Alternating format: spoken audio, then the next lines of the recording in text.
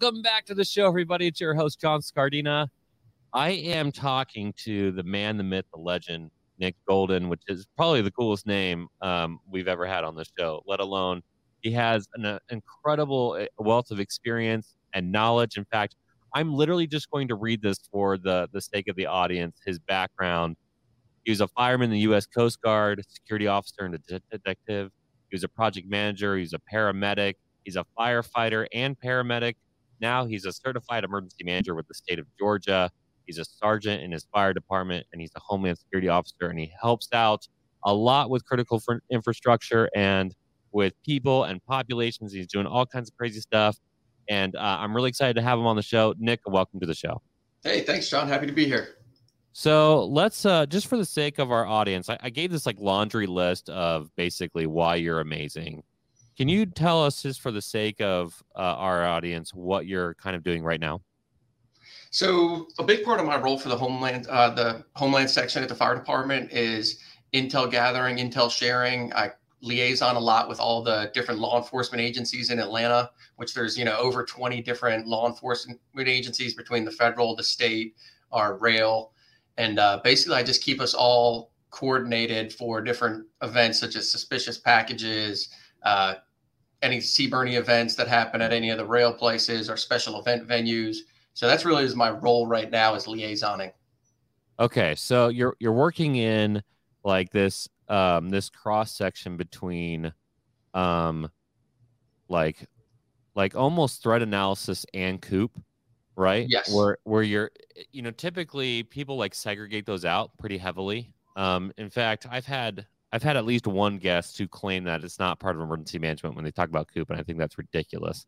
But for the sake of what you guys are doing, you're really combining these two like separate areas into one cohesive, using the terminology, package, where you can identify, eliminate, and or reduce impact, right? That's kind of the job that you're working on. That's absolutely the goal through TTXs, critical infrastructure assessments. The goal is to have a COOP plan that's actually functional and make sure that between communications, police, the special event venues, we're all a bit able to deliver on that COOP plan.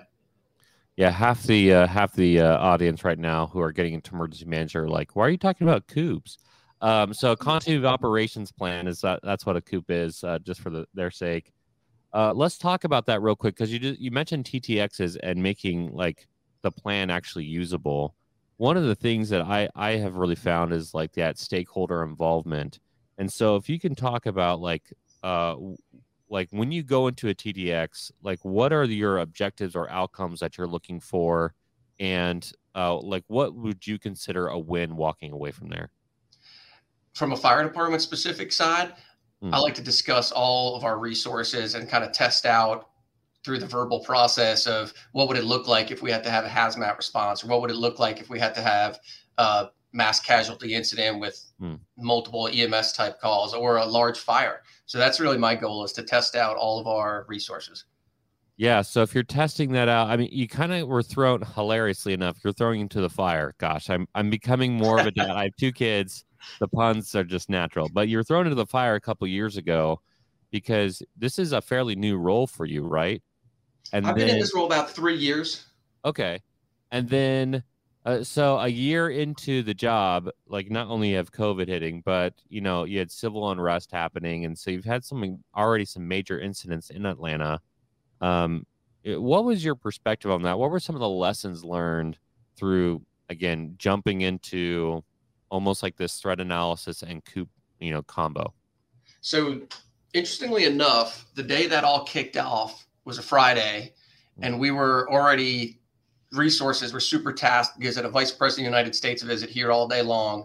And then right at 4:00 in the afternoon, the Vice President was taken off, and we were starting to get into the civil unrest. And that's really where like the intel sharing, the intel gathering portion came from, so that our decision makers at the division chief level can start to move resources into how are we going to respond to all these fires? How are we going to make sure these firemen aren't getting rocks thrown at them while they're fighting fires, so we can have security? So it's kind of like the continuity of operations plan for civil unrest was spoken of, but it wasn't really tested. So we kind of got to hard, fast lesson. That's usually how it goes, right? Like there's so many disasters, and there's it's an innumerable amount of like what ifs, and we can plan for the most likely and or high frequency. But those low frequency, high impact events, I mean, they always test you, even if you thought about them before, for sure. So in terms of putting out the fires and protecting firefighters, now I like to ask people who bring this up on the show because we have lots of different opinions on this. I've definitely given my opinion. And so I'm just curious to know your thoughts as somebody who works specifically in threat analysis and protecting, not only the firefighters, but the people around them. There's a rumor or a lingering thought going out there right now that firefighters, should become more like fire marshals where they should carry a weapon.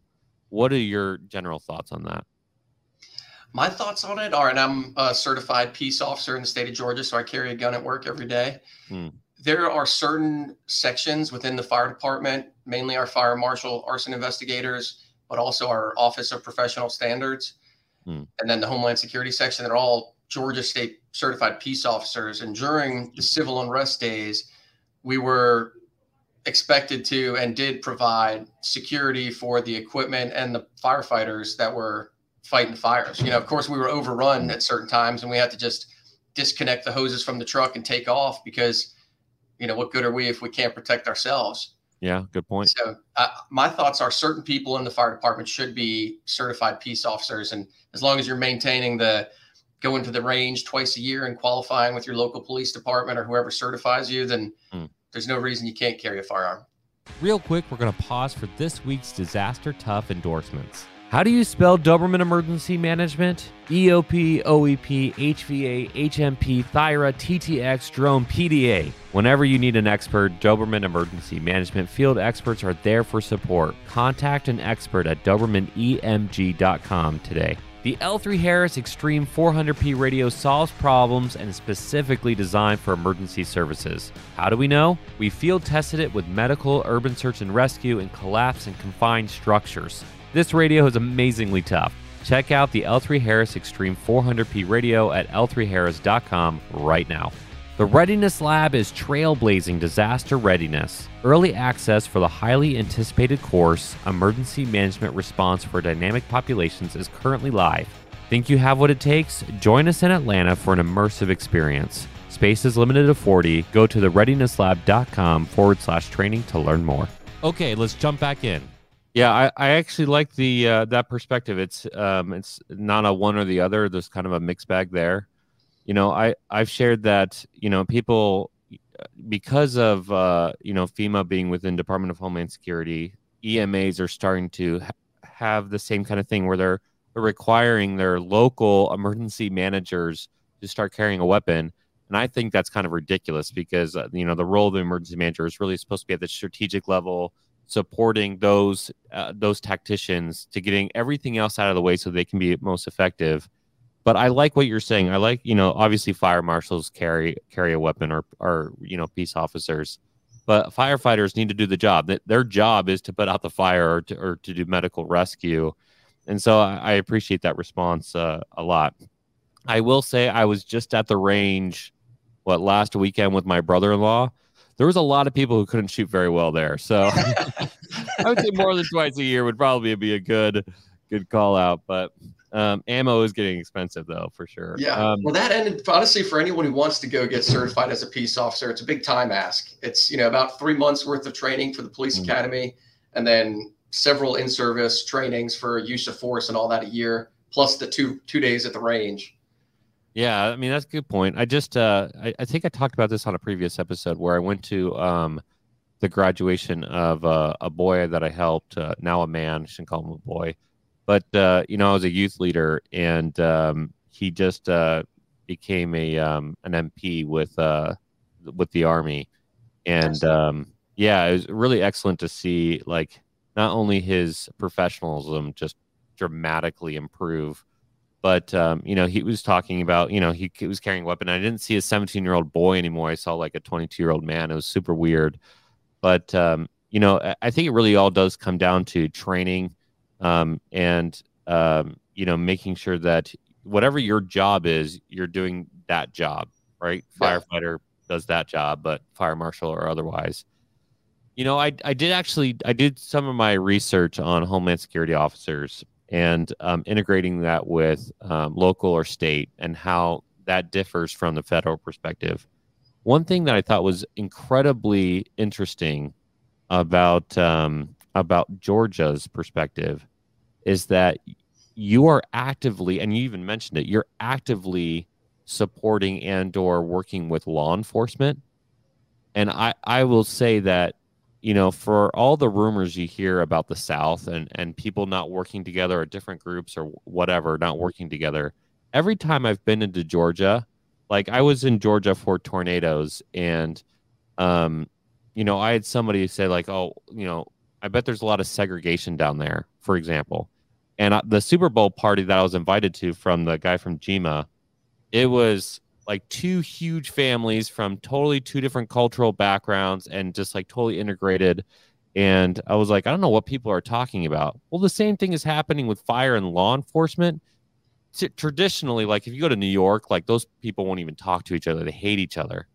It sounds like you guys are really being integrated and helping each other out and doing emergency services in the right way. Hopefully that's the outside perspective. No, that's absolutely correct. We get along great down here in Georgia. And I think, again, it goes back to, like you were saying before, your role.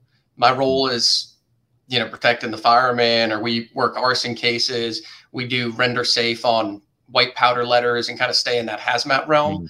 But I don't delve too far into investigations of domestic terrorism or threats through the mail. Like I just kind of stay in my role. I'll help out with SWAT medic work as a paramedic, but I'm not an investigator for them. So everyone's staying in their role. We get along great. Yeah. It's funny how that works, right? Like just do your job and everybody wins. Yes. Yes. It's different. It's kind of funny when you say stay in your lane. That's kind of actually a pun for law enforcement and fire because they do so much on highways, but doesn't really pan out. I'm actually reading a book. I actually just looked this up. I'm reading a book. I'm about halfway through. It's called Recounting the Anthrax Attacks. And you're talking about white powder. I'm about halfway through the book. And in this book, it claims that at one point the CDC just absolutely refused to hand over the data to the FBI when there was a new anthrax case. And I was like, talk about like the worst possible scenario where you think you're having a terrorist attack through the mail, letters through the mail, and different bureaucrats essentially personalities get in the way and they can't get the job done. So as a guy who's doing it effectively and doing it the right way, besides like, stay in your lane kind of stuff, what are some of the things that you think are major successes where if you're working with stakeholders or, counterparts in other agencies, how can somebody who is not doing it very well right now or being frustrated by that process, how do you think they can get some quick wins?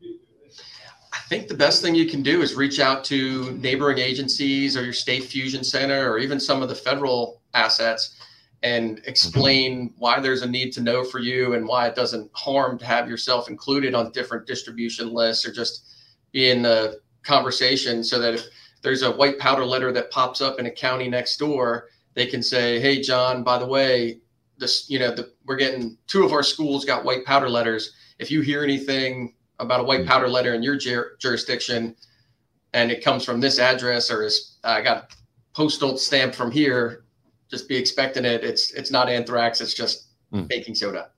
Yeah. Or, maybe I should tell my dealer to stop sending it through the mail. No, it happens. Does it really? That's ridiculous. Absolutely. Oh my gosh. So let's switch over here real quick because as noted, you have so much experience and you're really a generalist in the truest sense. And it's very impressive to look at that resume.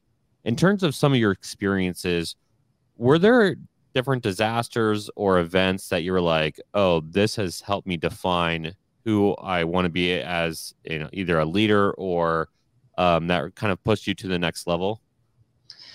When I was moved to headquarters, so let me give you a short background on how that happened. I was riding big red truck, answering fire and EMS calls every day and going to school for my degree in Homeland Security. The fire department was paying for a portion of that. When I graduated with my bachelor's degree in Homeland, they offered me this position at headquarters. And all of a sudden, like the first 3 weeks was kind of uncomfortable. What do I do? Walking on eggshells. After that, I realized that I'm kind of in a spot here at headquarters to affect change and be a policymaker. And also, I have the autonomy to, if I want to go go out on the street and pick up any calls or work as a paramedic, work as a firefighter, or even back up police officers, I can do it because I've got the background. So that's awesome. The move to headquarters was so far a career changer for me. Yeah, I'm sure that would have been. So I was on the national strike team, and I was used to deploying all the time. And then I switched over to a tech company. I was recruited at a tech company, and I died inside. I couldn't handle the pace of just people talking. They were people are very passionate about their jobs typically, but I'm passionate about disasters. And I'd be sitting in the room and they'd be talking about some new product coming out. And I'm like, man, I just don't care about this at all. it was crushing me. And so that's why I went off into Doberman, because I was like, okay, I have kids now. I don't want to travel all the time, but I still have that itch to be in a disaster response. It's actually a pretty heavy itch.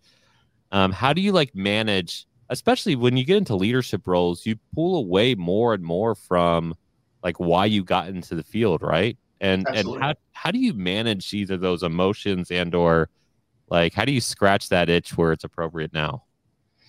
This year, one of my initiatives was to, as bad as it sounds, not go to as many meetings that do not really pertain to me. I don't have a problem being situationally aware, but my thing is, if I get out to the fire stations or if I get out to working scenes, whether they're related to Homeland Security or not, it kind of jogs the memory of the guys that there is a Homeland Security section. And maybe if I run into a scenario on an EMS call where there's several gallons of bleach stored at this guy's house, but we're there for abdominal pain, maybe they're like, oh, maybe I should call Nick just to see something, say something thing. So getting out on the streets, talking with the guys and getting on scene kind of scratches the itch for me, even if it's not always in my wheelhouse. Yeah, you know what? Good point. I part of emergency management that I like so much is just working with people and helping people. And so, even in the private sector now, when we're working on a plan and we're coordinating with all these stakeholders, for me, that's how I'm kind of doing it. Even though it's not the stress or the tempo of response that I love. There's kind of an adrenaline. I wouldn't say adrenaline rush, but if you're in it, you get it, right? If you lose big, and you hate that feeling. And so, that drive to have that. But now, I'll get comments from even the podcast. We'll get an emergency manager, or we'll have somebody reach out and say hey, I thank you for that guest because now I overcome this problem, or it's hey, can I get some advice on this? And you're hey, we're actually helping people out in some kind of way, and it's kind of cool. But in terms of your background, now I didn't bring this up in the beginning, but I'm going to bring this up now. For the audience sake, you might recognize the last name here, Golden. I just wrote an article on the Disaster Tough page. It's called Morning Thoughts, and I'm just going to kind of do this randomly. But the first one was about Ashley Loria Golden, who is our COO at Doberman, but she's also been on the podcast a couple times. And Nick and Ashley are married. They're the dream powerhouse emergency services couple in Atlanta.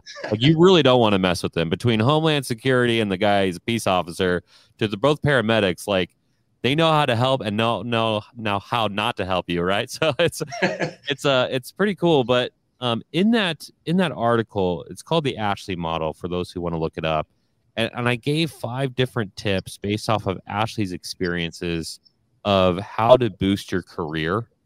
And I find it fascinating that Nick is followed the exact same pattern just by looking at his experiences and that perspective. Ashley, on her first show, which is where I pulled this data from, talked about when she was a paramedic, there was a car crash. And the car hit the ambulance, and she had to still get out and help the person who hit her ambulance. And I'm sure you've had those kind of experiences too. Were there experiences either as a first responder or now where you're like, man, I never thought like I would have to deal with this situation, and it again, it's just kind of a fascinating perspective of the low frequency, high consequence events for you? I will say, actually, yes, I have one that comes to mind that you bring up. On my way home, I take the same route every day, much like everybody on here probably does. And as I was about 2 blocks off from getting on the interstate, I heard a call for a jumper go out. And as a fireman, I've gone to a million jumper calls, but we always stay back and let the negotiators move in and talk to them. And the fireman's role is to kind of set up the airbag and kind of catch the jumper should they go over, or just kind of handle the EMS mental health care aspect with the ambulance crew afterwards. So anyway, back to the story. The jumper call came out, and it was on my way home, and I was 30 seconds away maybe. And as I approached, I saw a male with his legs swung over the wall. It was only like a 3-foot wall, and it was probably 50 feet down onto the highway during rush hour. And I was totally, I thought this is not going to be a legitimate call. This is going to be a homeless guy who's walking to go under the bridge and take a nap, and as many calls are. But I was able to get out of my vehicle, get on the radio, let everybody know it was a legit jumper, kind of give some directions of where we should shut traffic down if it was going to go on that long. And as I approached the male, he had a knife. So I'm going in between like the mental health aspect of what can I do to talk this, to make friends, talk to this guy and kind of show some empathy and sympathy towards whatever is bothering him that day. But also as a peace officer, I'm not wanting to get stabbed today, and I can't have this 10-foot zone or so of where he could move so fast that he could get me. So yeah. Anyway, long story short, I was able to talk to him for a few minutes. Then an APD zone officer arrived, and I got him to drop the knife, and we pulled him to the ground and kind of got him the help he needed. But it was definitely not planned for the day to make new friends on the bridge and pull somebody off. And to even have the situational awareness to, this is what I find with people who are inexperienced. Every time they get a call like that, something's happening. Like one of my first jobs was at a hospital system, and we got a call that there was a small power outage that happened. And I swear my counterpart was like acting like it was doomsday, like the end of the world, that this office building had a power outage for an hour, for 45 minutes. And then I went over to the national team, and we got a notice that, we'll just say, a man-made incident was going to happen in the city, and that we needed to be on alert for that. And my boss was like, "All right, it's probably not." It's fascinating that you were able to first, like, you didn't freak out, right? Like you were like, okay, like I've done this 100 times. This is what it could be. And then as the situation progressed, you rose your level of, you pulled in your training, 10 foot wide. You're already coordinating like what traffic should be doing. It's actually pretty cool. You shared like this like 5-second thing, but if you really break it down, you're already doing all the things an emergency manager does, plus all the first responder stuff, plus fire, plus police. It's that's actually a really good example of like what people should aspire to become in terms of emergency services, because again, judging situation, managing multiple aspects, like the totality of the event versus just like, person on a bridge. It's actually thank you for sharing that story, because it's like nailed it for sure. No, my pleasure. And as with emergency management, the hardest part is considering all of the variables that go into the equation, and then trying to invest in what's the police role going to be, what's the fire department role, from an EM side, what do we need on the back half of this as far as paperwork for federal funding, is if it's going to be a disaster. So there's just like a multitude of factors that the regular zone officer, the regular lieutenant riding on a fire engine never consider, that for emergency managers, it's a myriad of things. Well, you bring up an interesting point. We have been attacking at the Readiness Lab. What we would say is we're trying to innovate emergency management from within. So I work fairly closely. I wouldn't say fairly closely, but I've had the opportunity a few times to go out and observe and instruct at the medical USAR training for the federal teams. And they're all firefighters. They have to be paramedic firefighters to go into this training. And I'll ask them, what do you think emergency management is? And I will tell you that I got like several responses, the exact same thing. You're the guy who brings the water bottles, right? I was like, why do you think emergency managers bring the water bottles? But you're talking about managing variables. And so I would like you to maybe, for the sake of our audience, what do you think are the gaps of emergency management? Like, where do you think we need to improve so that fire and police want to work with us more? And what do you think that the misconceptions are from fire and police that they think you think that they could maybe a gap or something to identify where you say, hey, this is your pitch to fire and police of why you should use emergency managers? So I'll start with the misconceptions or the misunderstandings.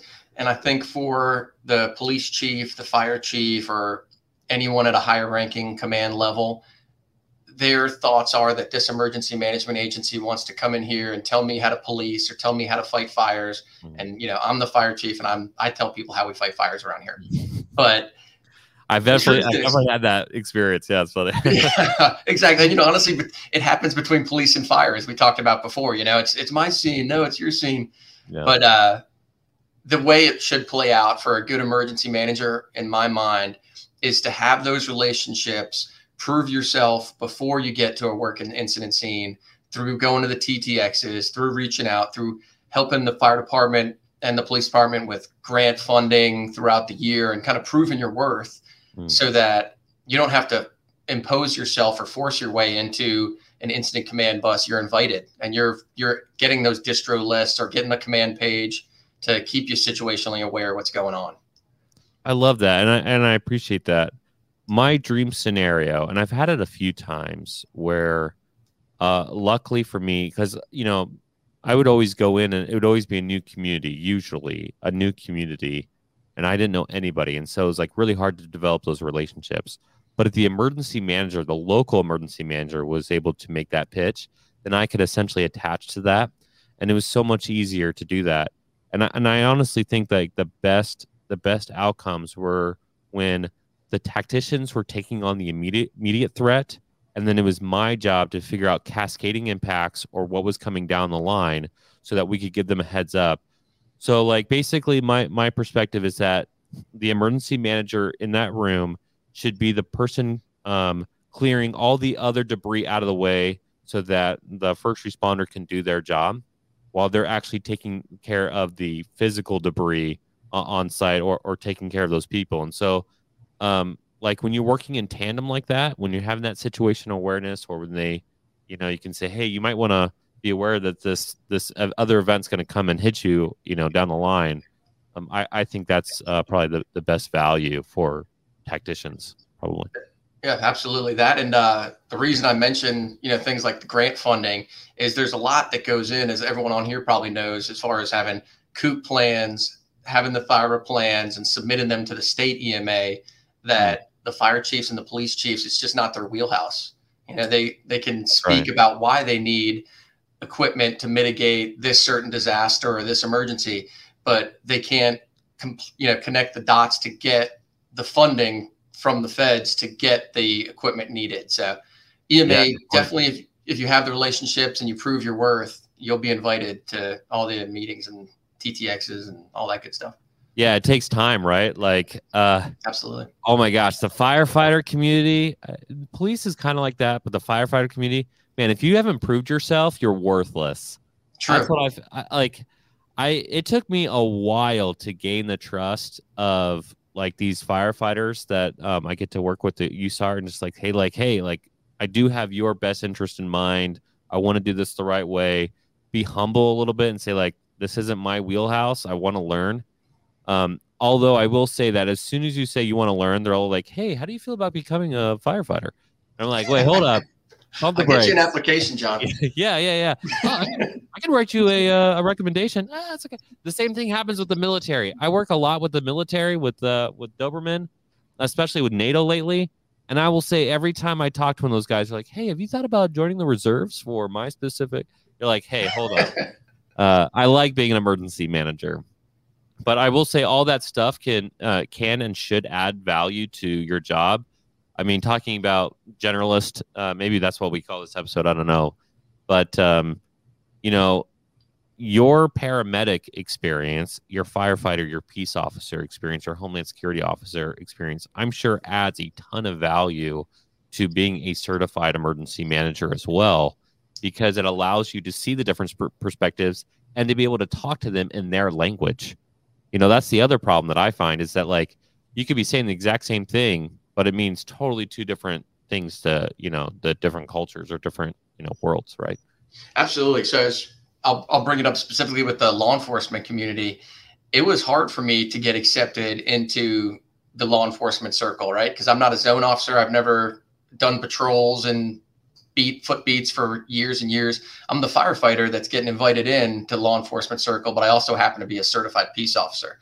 So after I proved myself by helping them do the SWAT medic role and sharing intelligence their way as they're sharing it my way, that really helped to prove my worth. And I think that's why I'm now accepted and invited to lunch and all that good stuff. Well, I will certainly take you out to lunch next time I'm in Atlanta, and we can shoot the breeze, because obviously your advice here on this episode. Thank you again so much for coming on, and just sharing the myriad of examples of like literally from your story of the jumper on the bridge to talking about, you know, coordination and stakeholders and training and all the things. You're talking a lot about pre-disaster, you know, relationship building and how that can benefit you in a disaster. And, you know, if we ever cross paths in a disaster, then hopefully this episode will get me in your inner circle. But thanks again so much, Nick, for coming on the show.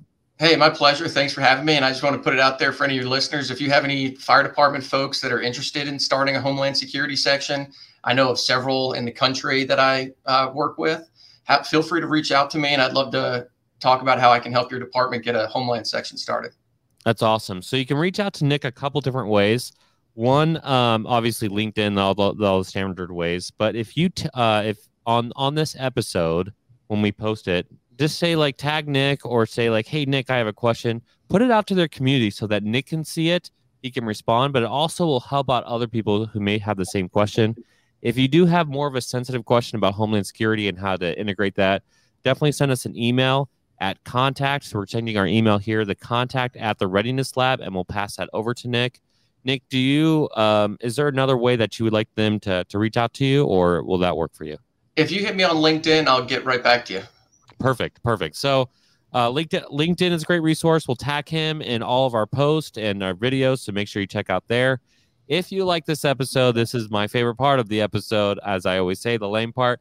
If you like this episode, you got to give us a 5-star rating and subscribe. It lets us know that this content was valuable to you. If you have a question or a comment, make sure you tell us in the comment section of our social media posts, because, you know, lots of people have the similar questions, and we'd love for the community to respond there. And we'll see you next week.